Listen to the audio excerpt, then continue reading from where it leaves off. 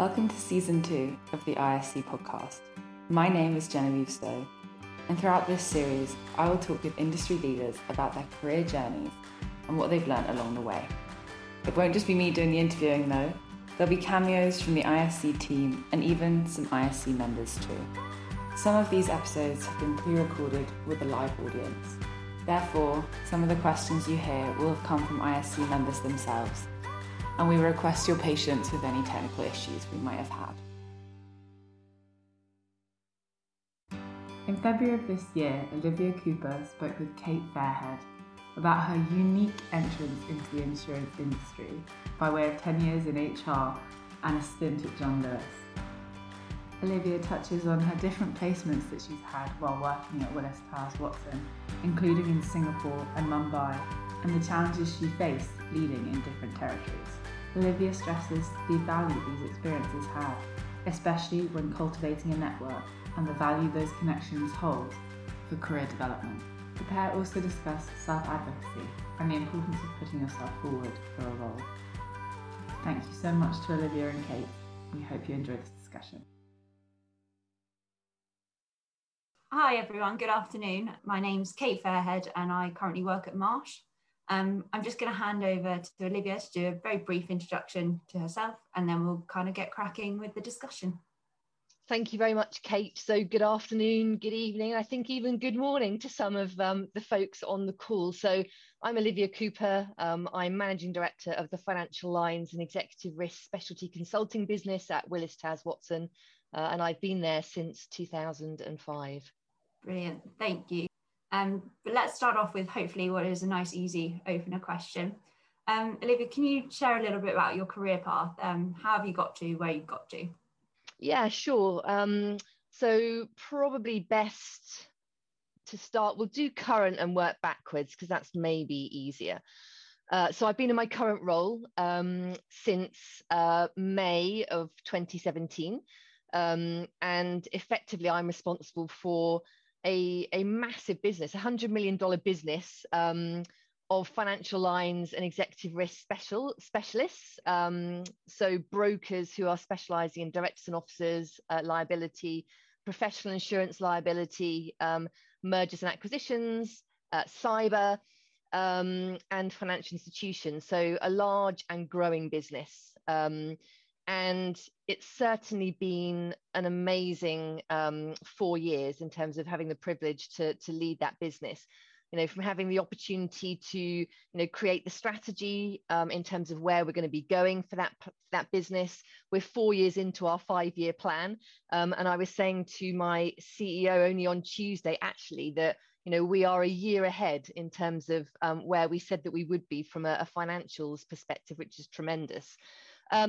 So before I joined this particular role, I had the opportunity to spend 7 months in Singapore looking after the financial lines business for Asia. That was kind of like a troubleshooting role where the existing individual needed to leave the organization. So it was a great opportunity just to pack your bags, go out, really do, a lot of investigative work around the organization, understanding, who we had where, because we weren't clear on where our folks were. And again, to really be very clear in terms of what our opportunities were, what the growth kind of plans could potentially be, put a strategic plan in place, find the ultimate person who is going to lead that business, and then hand it over to that individual. So that was a really, really good experience for me. Before that, I was still in FINEX, but I was had the opportunity to be the sort of deputy CEO to Jeremy Wall, who's our global leader. He was very gracious in allowing me to learn a lot about the business from him. Before that, I was his COO. So again, learning lots in terms of the operational side of the business. And before that, I spent time in Mumbai. So I spent 2.5 years in Mumbai running our captive operations out there. So effectively, we've got a big team. I mean, today it's about 3,500 people. When I was there, it's about 1,600.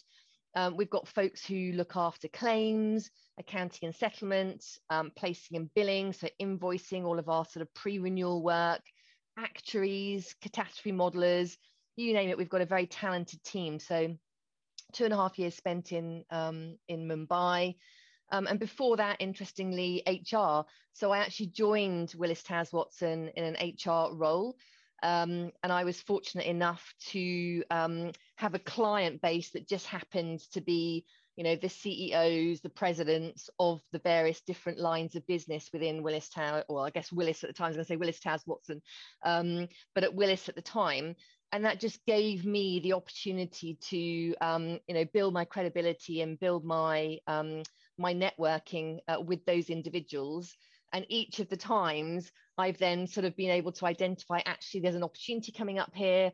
I'll make the most of my relationships that I've got with these senior folks to then, effectively ask whether I can apply for various jobs. And the Mumbai one was the turning point for me in terms of, where I've got to today, I would say. So that's Willis Towers Watson.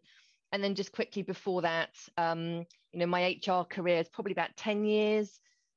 Working for Manpower, the recruitment company, but then AEA Technology, who sadly don't exist anymore, in different HR kind of roles. And then going way, way back, I didn't go to uni. I did my A-levels and actually wasn't sure what I wanted to do, but decided actually I really liked John Lewis as an organization, and had the privilege of being a management trainee with them. And I had 5 years of management training, or not 5 years, 2 years of management training. And then I was 5 years with them as a retail manager, and then a number of years in various retail organizations. So very broad, very different, probably a very unusual career path. But hopefully that's why today might be interesting, hopefully. And I can give kind of guidance and advice along the way. So. Really, I mean, you've got such a wealth of experience touching on so many different sectors to got to where you've got to. Has having opportunities in such different areas and kind of starting off not even in insurance to then get to where you've got to been useful? I think so. For me, it's always been about learning. You've got to learn. And, thankfully, I've never been in a situation where, the learning has stopped. I think if the learning stops at that point, it's kind of game over as far as I'm concerned. So, it's always been around, can I learn? Am I going to grow? And am I going to enjoy the people that I'm going to be working with? And, those things are really, really important. And I always think that, don't ever say, don't be scared, I guess is the message, because at times, some of these roles can feel pretty daunting, but actually, you've just got to go for it. You've got to back yourself, really. And hopefully it'll be okay. And you know what, if it isn't, then it's learning from your mistakes. But hopefully you've got good enough bosses to help you along the way. So if you do make those mistakes, it's not completely catastrophic. And just a follow-up question we've had on that. So what would you say is the most transferable of your outside of insurance skills or learnings that you've had? Most transferable. Well, I think the one thing that plays, strongly throughout is, my, commitment to actually treating people fairly. So someone once told me, and it was in an early part of my HR career, we were having to do an awful lot of redundancies. So just some horrible time. And someone sat me down and just said, make sure that you treat that individual in the same way that you would, if it was your mom, your dad, your brother, your sister, your uncle, your aunt.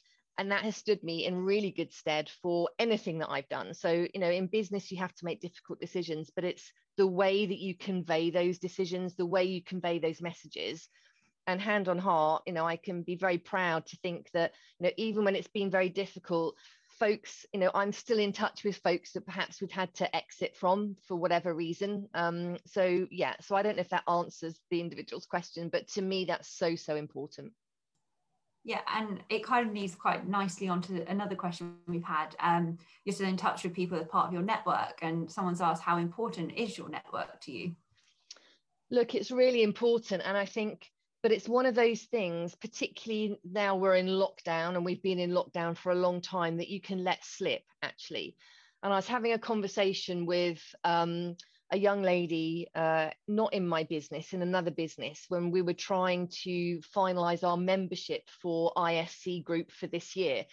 an ISC group, as you know, a lot of you will know, have been very focused this year in terms of their 3 levels of membership.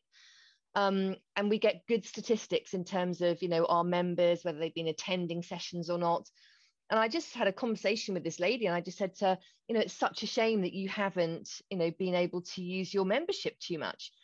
And, you know, she was just explaining that just things had just got on top of her, too busy, too much going on. And I think that, you know, that's such a shame. We've got to make time for ourselves. We've got to make time to, you know, attend sessions like this.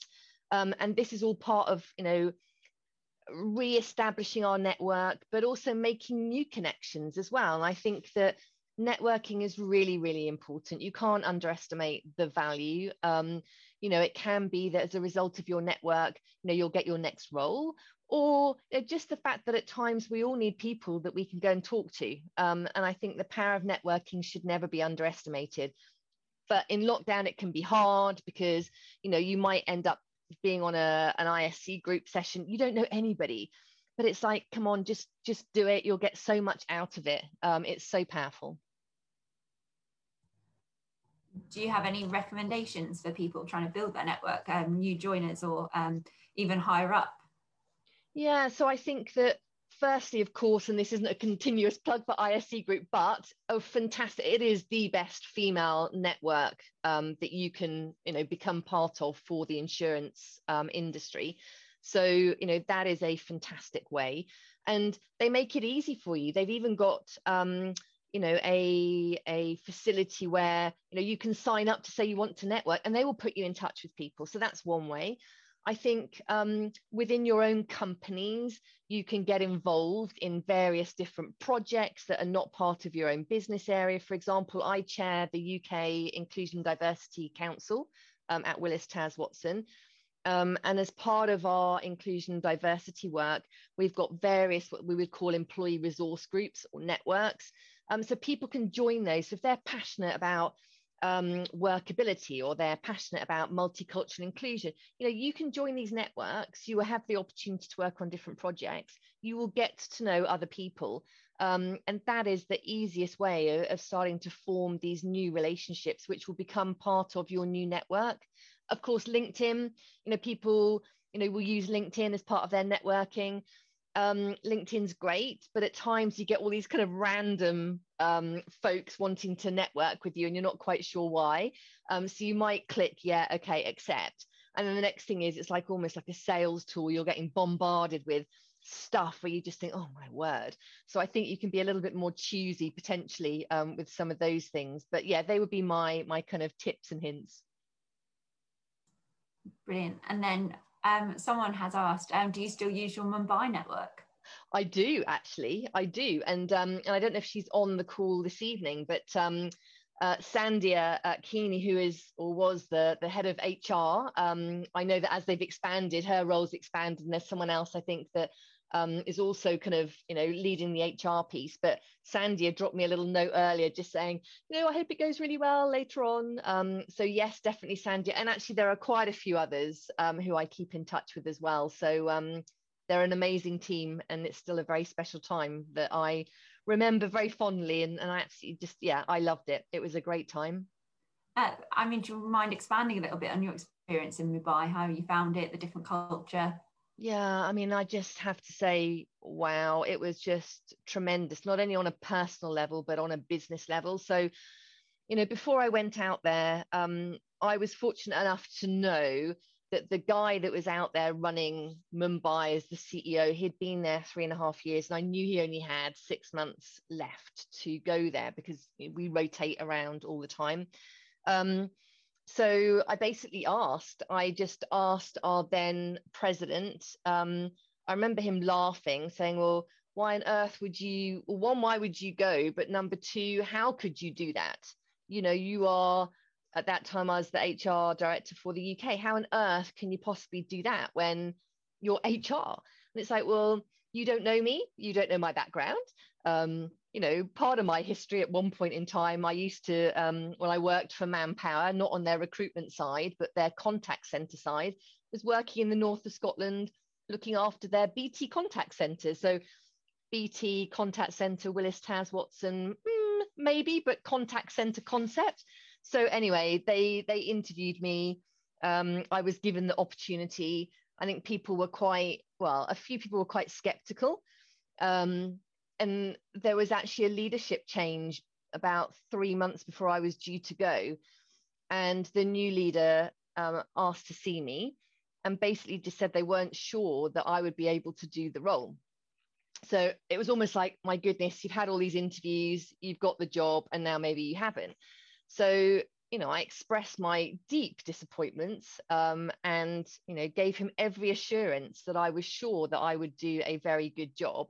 Anyway, long story short, got on the plane, managed to get out there, and it was phenomenal. So I think, one, the fact that I got to learn so many aspects of the business. It was effectively like a general management role. So, you've effectively got all your kind of HR side, which of course I was familiar with, but IT, operations, governance, compliance, then learning all the different kind of parts of Willis Towers Watson. I keep saying Willis Towers Watson because of course it's in my brain now, but it used to be Willis.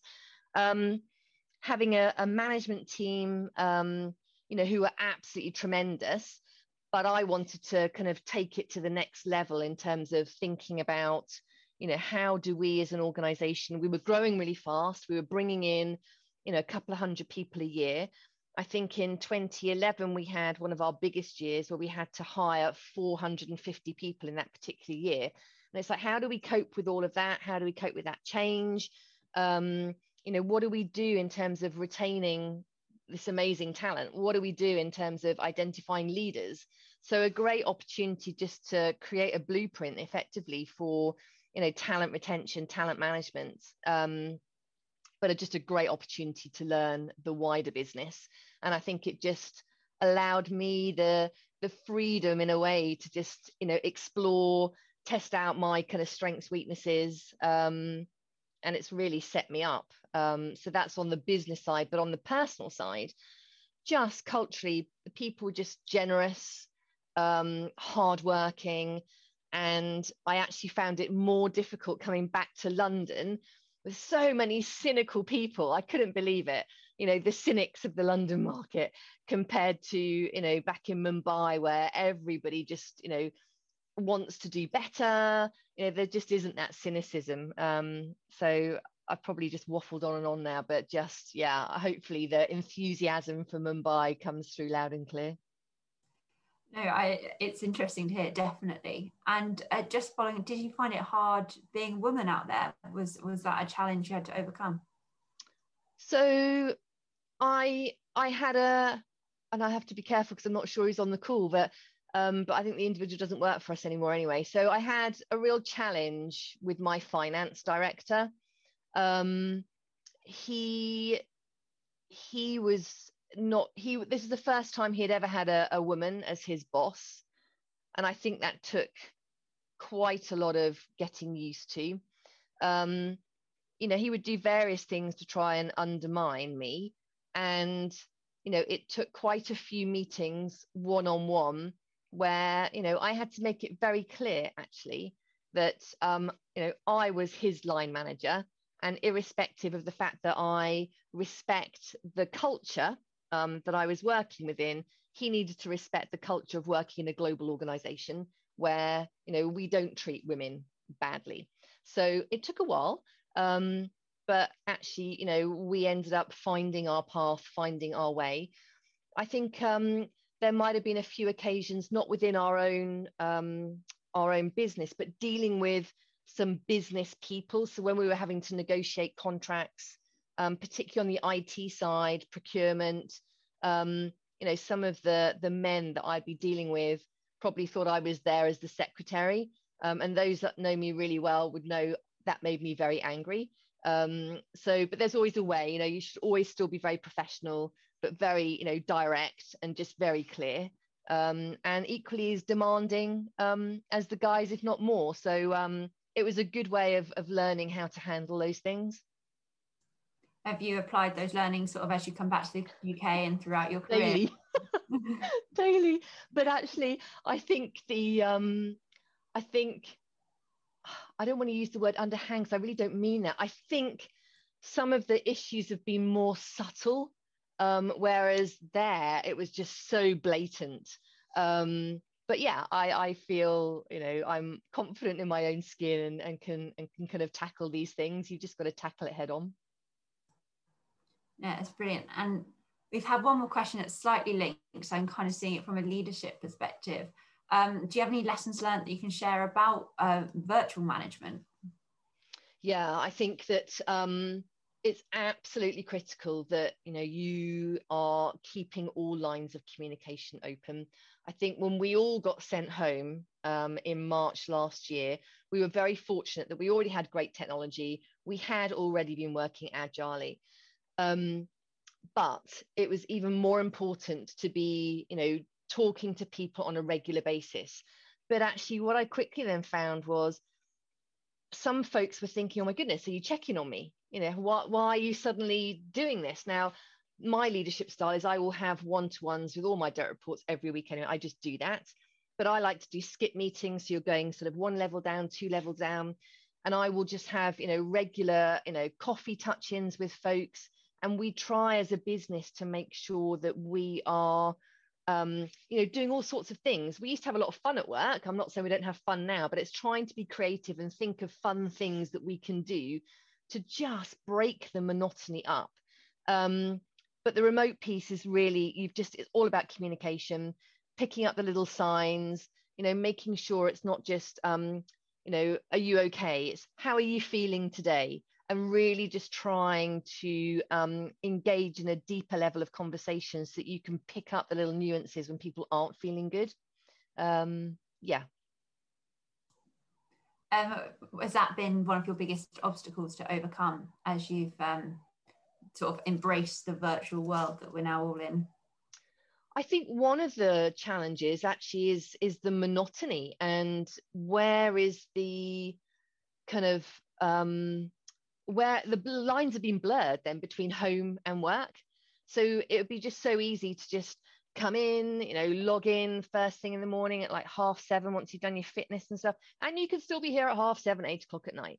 But actually you've got to be really disciplined. You've got to be disciplined to keep your mental health going. So whatever people do for that, for me, I like to use my exercise bike. It's not a Peloton for anyone thinks it is. It's not. It's just a regular exercise bike.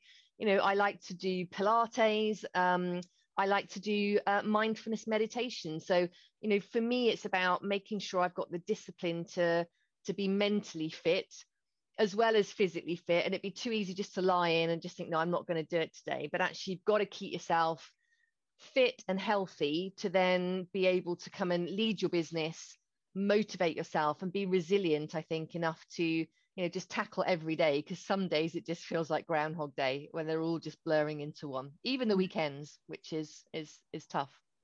Yeah, I think we can all definitely relate to that, getting confused about which day of the week it is any given day. Well, you said that, didn't you, yesterday? It's like, I get it. Exactly. So someone's asked, what are your predictions about the working world going forward and embracing new work from home and technology? Yeah. So I think that, I think the office is so important. I think we need to get a balance. It's so important for particularly folks who are just starting out in their careers to get that interaction. I was talking to someone earlier today and they were just saying, what we've lost is that connectivity. We've lost the kind of opportunity when we're in a lift or in a corridor to just chat to more senior people in the organization, to get known. And we've got various kind of initiatives underway in terms of what we call a coffee randomizer, where your name will almost get put in this random list and you'll just get paired with someone senior so that you can have those conversations. But I think the work, we've done well in terms of embracing technology, but I still think our clients are going to want to see us in person. I still think when you're broking complex risks, there's nothing better than doing that in person.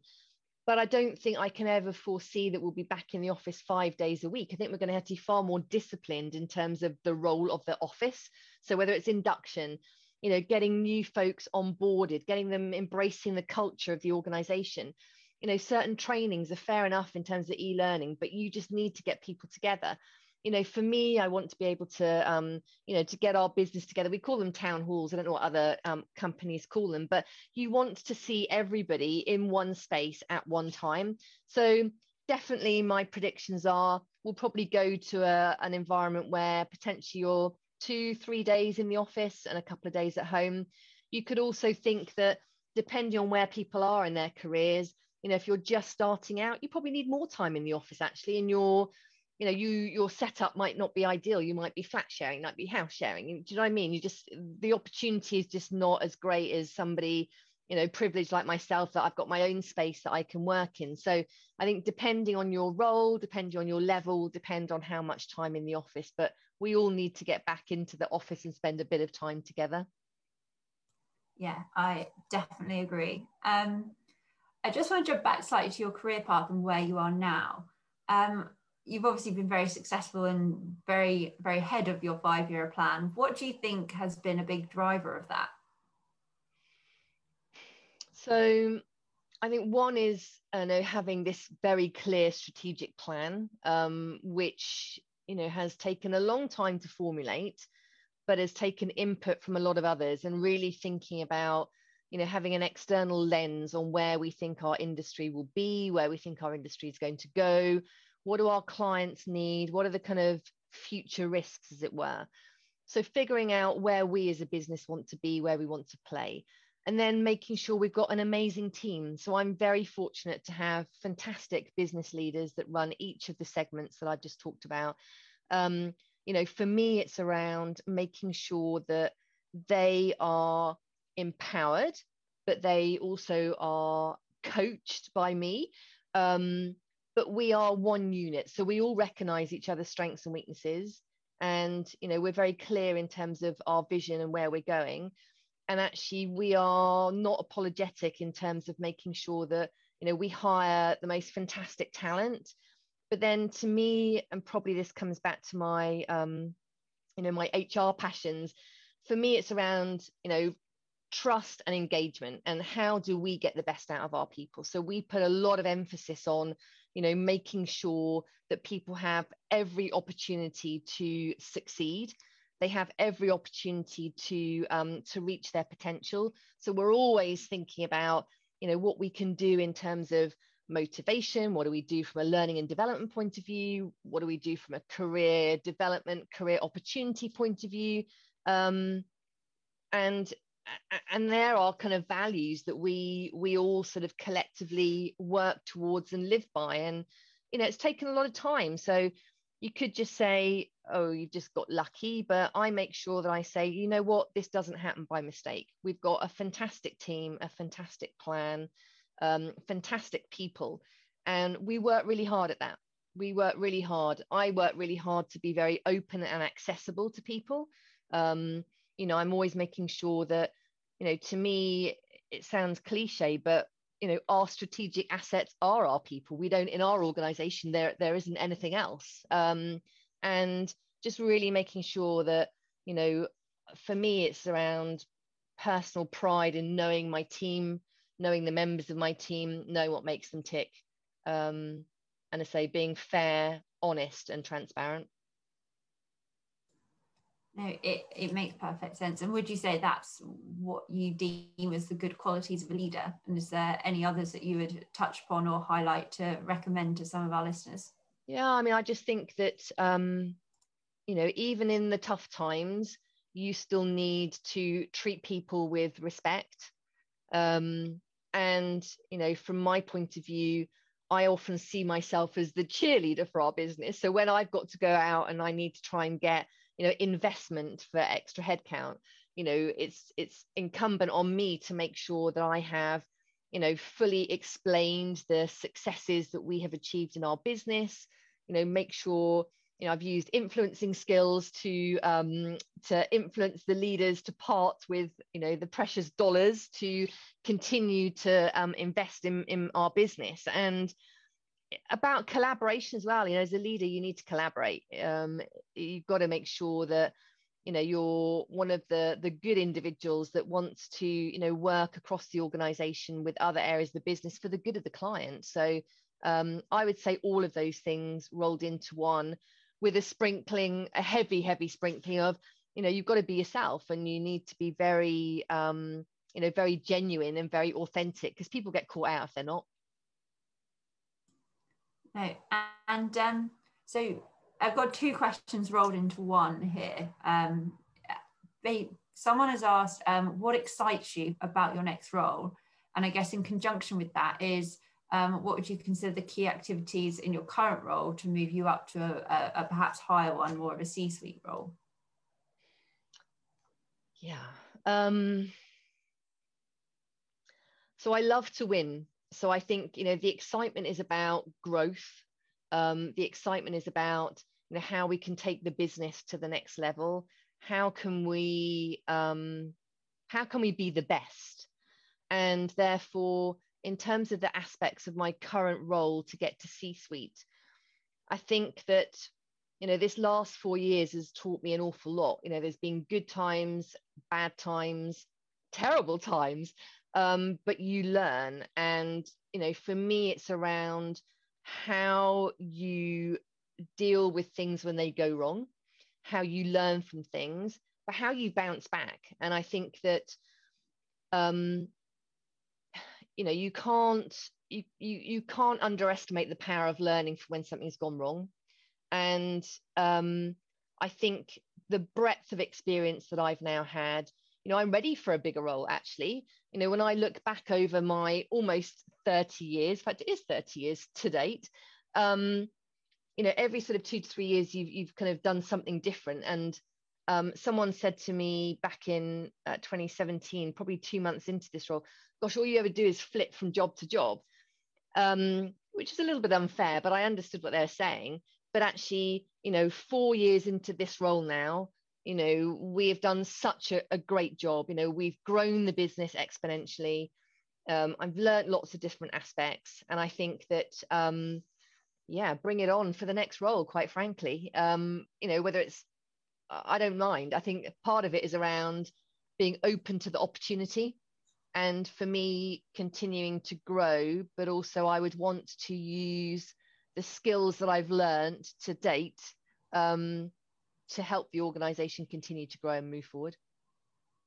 Yeah. And I mean, you've mentioned different jobs, different opportunities. How do you know when you are ready to move on to the next one? How do you know when to say yes? I think sometimes you've got to be bold to say yes before you're even ready, frankly. And I think when you think you've been through a few business cycles, so every company has its own cycle. So whether you've been, the typical thing, so start of the year, the budget process. Once you've been through, 4 or 5 cycles of a budget process, for me, I've come in, I've created this, 5-year plan with 4 years in now, say a year ahead of where we said we would have been in terms of the financials. We've grown, we've got investment, we've delivered against the investment. It's then you start to think, okay, so I've got a bit of time on my hands now because it's not all new all the time. So, how can you start dabbling in other things? So a lot of time at the moment is also taken up in, my UK I&D chair role. So, what am I doing on that piece? What am I doing to help talent throughout the organization? So mentoring folks, mentoring people that are not in my business.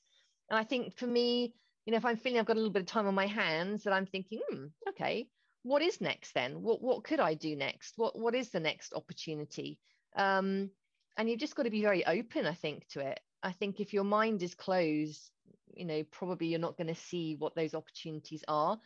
For legal reasons, I can't talk about the pending combination that's coming up. But for me, what I will say is, it's an exciting time and there will be great opportunities, for our great people. So it's just being very open to what those opportunities are.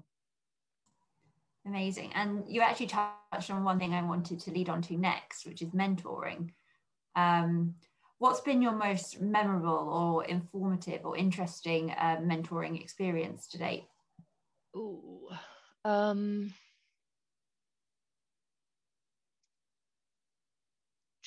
there's been a lot, but I think one of the most memorable questions someone said to me is, what are you reading at the moment? And I was like, well, that's a bit bizarre. But actually, I sort of thought about it. I thought, oh, actually, that's really quite clever.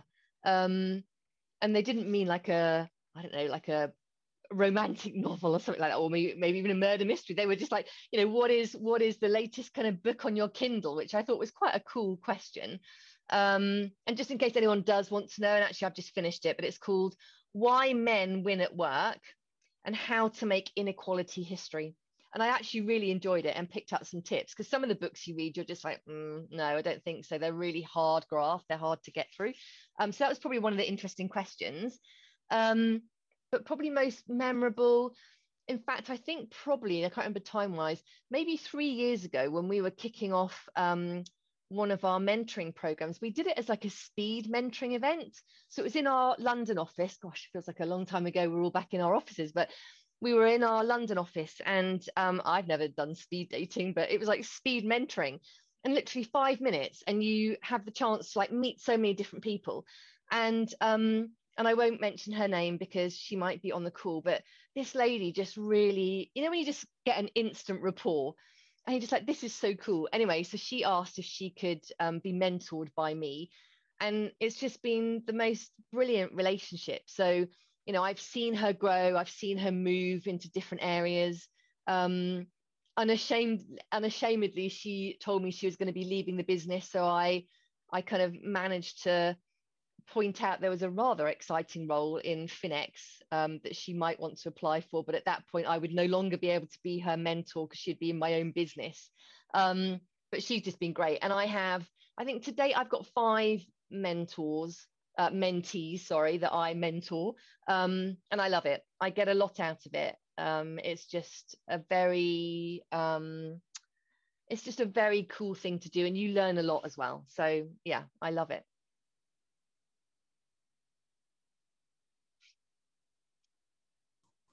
Do you mind telling us a little bit about your reverse mentoring experience? Yeah, so at Willis Towers Watson in the UK, we have launched a reverse mentoring program for our multicultural and inclusion network members. So I've been very fortunate to be given a mentee, although actually it's me that's the mentee. But the whole idea of this is that we wanted as leaders to really learn from our ethnic minority colleagues in the business in terms of, what is it like to be a person of ethnicity working in our company? What do they observe? What do they experience? In terms of our inclusion and diversity objectives and the policies and the procedure, what do they actually think? So we're 3 months in, and some of the topics are really around respect and inclusion at work. So what are these individuals feeling? Are we doing the right thing? And we're quite, it's quite early on in the journey. So considering for me, we're 3 months in and we meet for an hour once every month. We're just at that stage where, we're trusting each other now. So we're learning things. And I feel so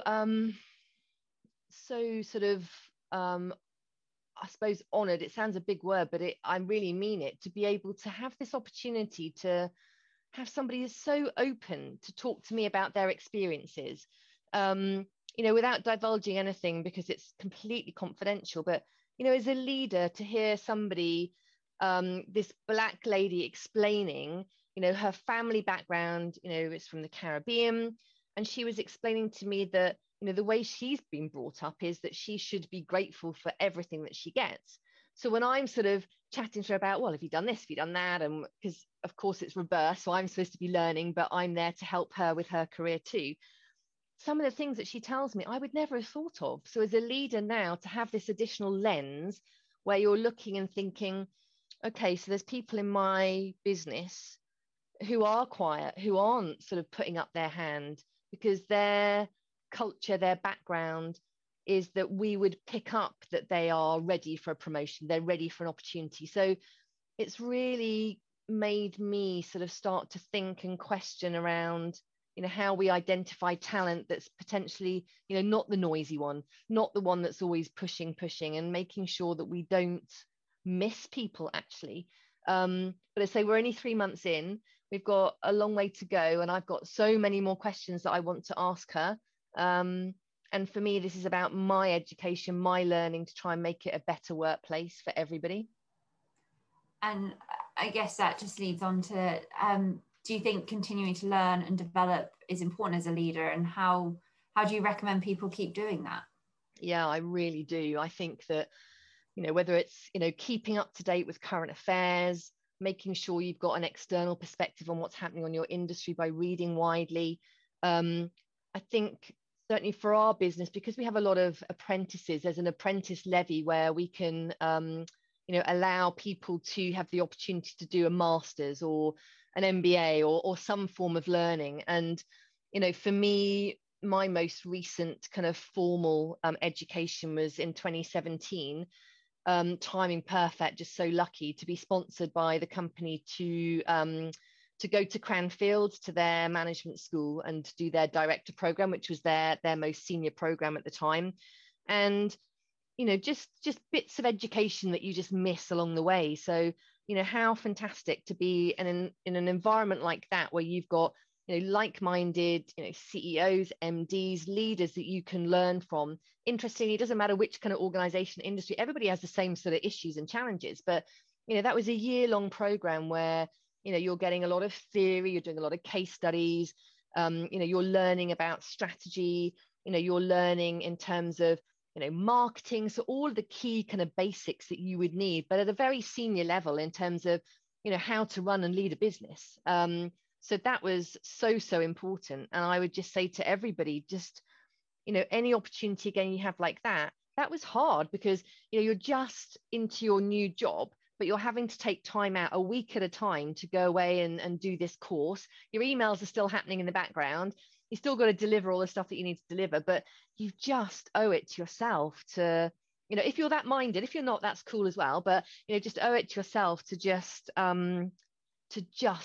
study if you can, whatever form that might take, but just always be curious, always have questions that you want to know, and just do as much reading as you can, I think.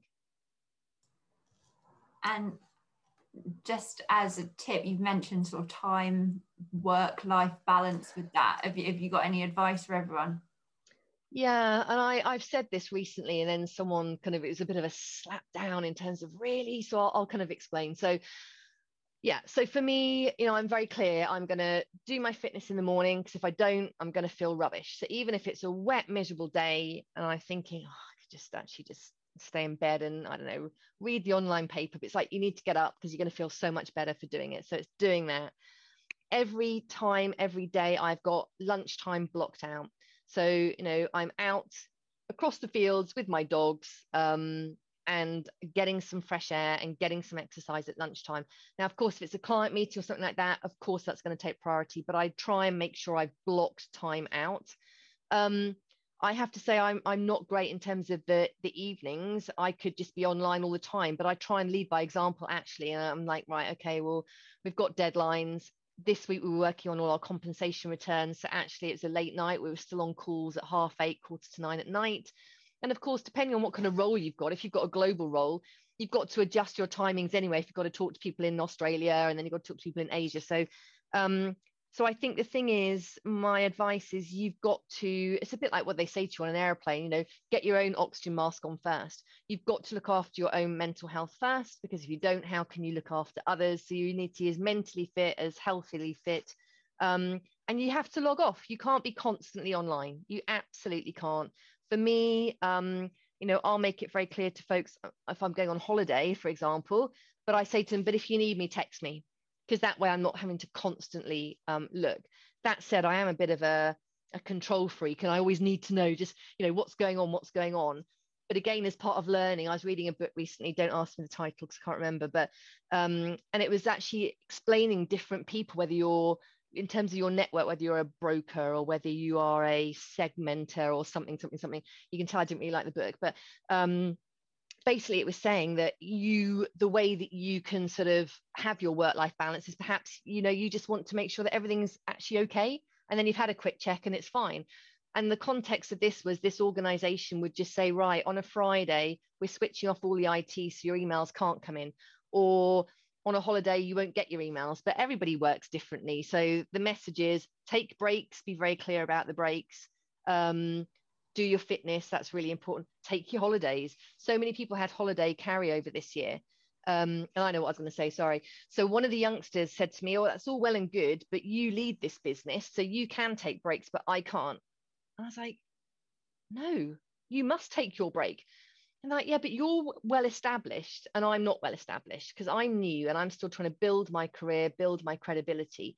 And I thought that was such a good point that they made. So I was at least sort of aware from that point of view. But I think irrespective, we've got to have managers and leaders working for us who are encouraging our folks to take breaks. You have to. You've got to have a holiday. You've got to have a break. Yeah, definitely agree. What would be your advice to leaders of the future in terms of potential blind spots? Yeah, blind spots. Well, I think I'm hoping that that this reverse mentoring experience for me will help me with blind spots. So, just the example of, this person just sort of saying to me that she's just grateful because that's what her dad's taught her. And it's like, gosh, you can't just assume that, and I don't anyway, so please don't misunderstand. I was going to say, just you can't underestimate the fact that everyone's backgrounds are different. I don't underestimate that, but just, this whole thing for me is around, making sure that everybody can reach their own potential and where they want to get to. And that means different things to different people, but it's making sure, and I keep coming back to the quiet people are just as good, if not better. And often I remember this saying, my dad always used to say it to me, the squeaky wheel gets the grease.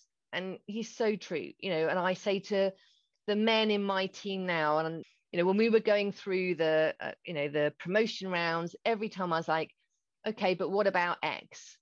So you've picked up Y being the guy. What about X being the girl?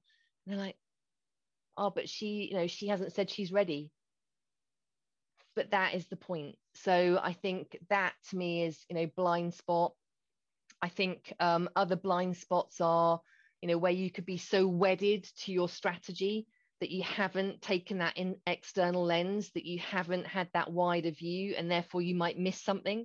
It's that classic, you think about, some organizations today that aren't around because clearly their leaders have blind spots in terms of the future. I mean, who knows from a technology point of view, where things land, who's going to miss the boat next kind of thing. So yeah, I don't know if that answers the question, but that's kind of my thought. Definitely. One question from perhaps the perspective of the girl that's sitting there, not in the promotion discussions, but being discussed. Do you have any advice for her? Yeah, I think that as uncomfortable as it may feel, you have to make sure that you are speaking up. You have to. You absolutely have to. You've got to speak up. You need to be able to, articulate your dreams, articulate, what you're hoping for, because as good as your line manager will be, they're not a mind reader. And you know what? You might not have a very good line manager. I certainly hope you have, but if you don't, you need to be saying that. And also somebody that works for me, I was quite surprised. We were doing her end of year review and I was looking and I was thinking, oh my God, so you said that you've done that. And of course, I mean, I believe her. But what really annoyed me was that a guy had said that he had done this stuff. And so it's only in her written summary that she had said that she had done this. Whereas the chap had been broadcasting, I've done this, I've done that. And you just think, don't let that happen. Don't let that happen. Just make sure, that you are getting recognition. And I know that's hard, but you're getting the recognition for what you've done. you've got to speak up. You've got to be confident. And even if you don't feel confident, well, then just fake it, frankly. And I don't mean, and here you go, probably have all these people say, oh, what you said about being authentic. Yes, I know, but deep breath and just be confident. You have to be. Even if you don't feel it inside, you've got to. No, that's brilliant advice. Do you sit on any boards, and do you think they're useful for women? Yeah, so I'm lucky enough to be on the ISC board. And that is it's a real learning and insight for me in terms of what does that mean, what are your responsibilities. I have, as part of my own personal development,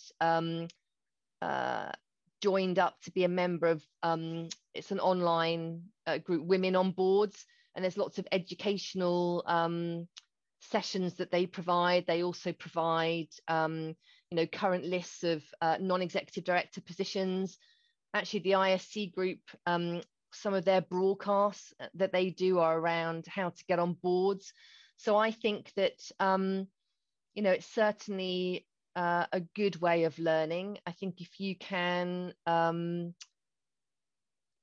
give up the time, it's good. And then someone said to me, because I was talking about this in terms, where does your career go? Do you want to end up, being on a number of boards, so you've got like a portfolio career? I actually still really like being in the corporate world. And it doesn't mean to say if you're on many boards, you're not, but I think at this point in time, I still think I've got more to give, and I would certainly like to have bigger roles in the corporate world before going to be a board, an NED, for example. And it's an awful lot of responsibility. I mean, I'm not frightened of that, but you certainly think about particularly in the financial services industry, where we're all under the FCA, you think, my goodness, you can go to jail for some of the things. So it's not a responsibility to be taken lightly. But yes, so that's, sorry, waffling now. That's my only experience, but hopefully there'll be more in the future. No, it's a great answer. And one other question that has been asked is, who are your business role models? Ooh, who are my business role models? That's so hard. That's really hard.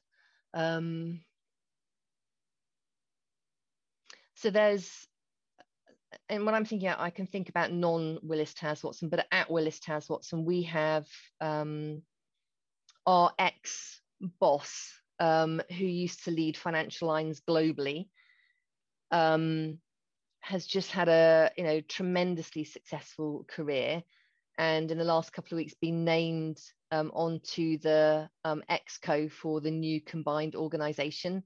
And you're just like, wow, in terms of role model for career advancement, very, very impressive.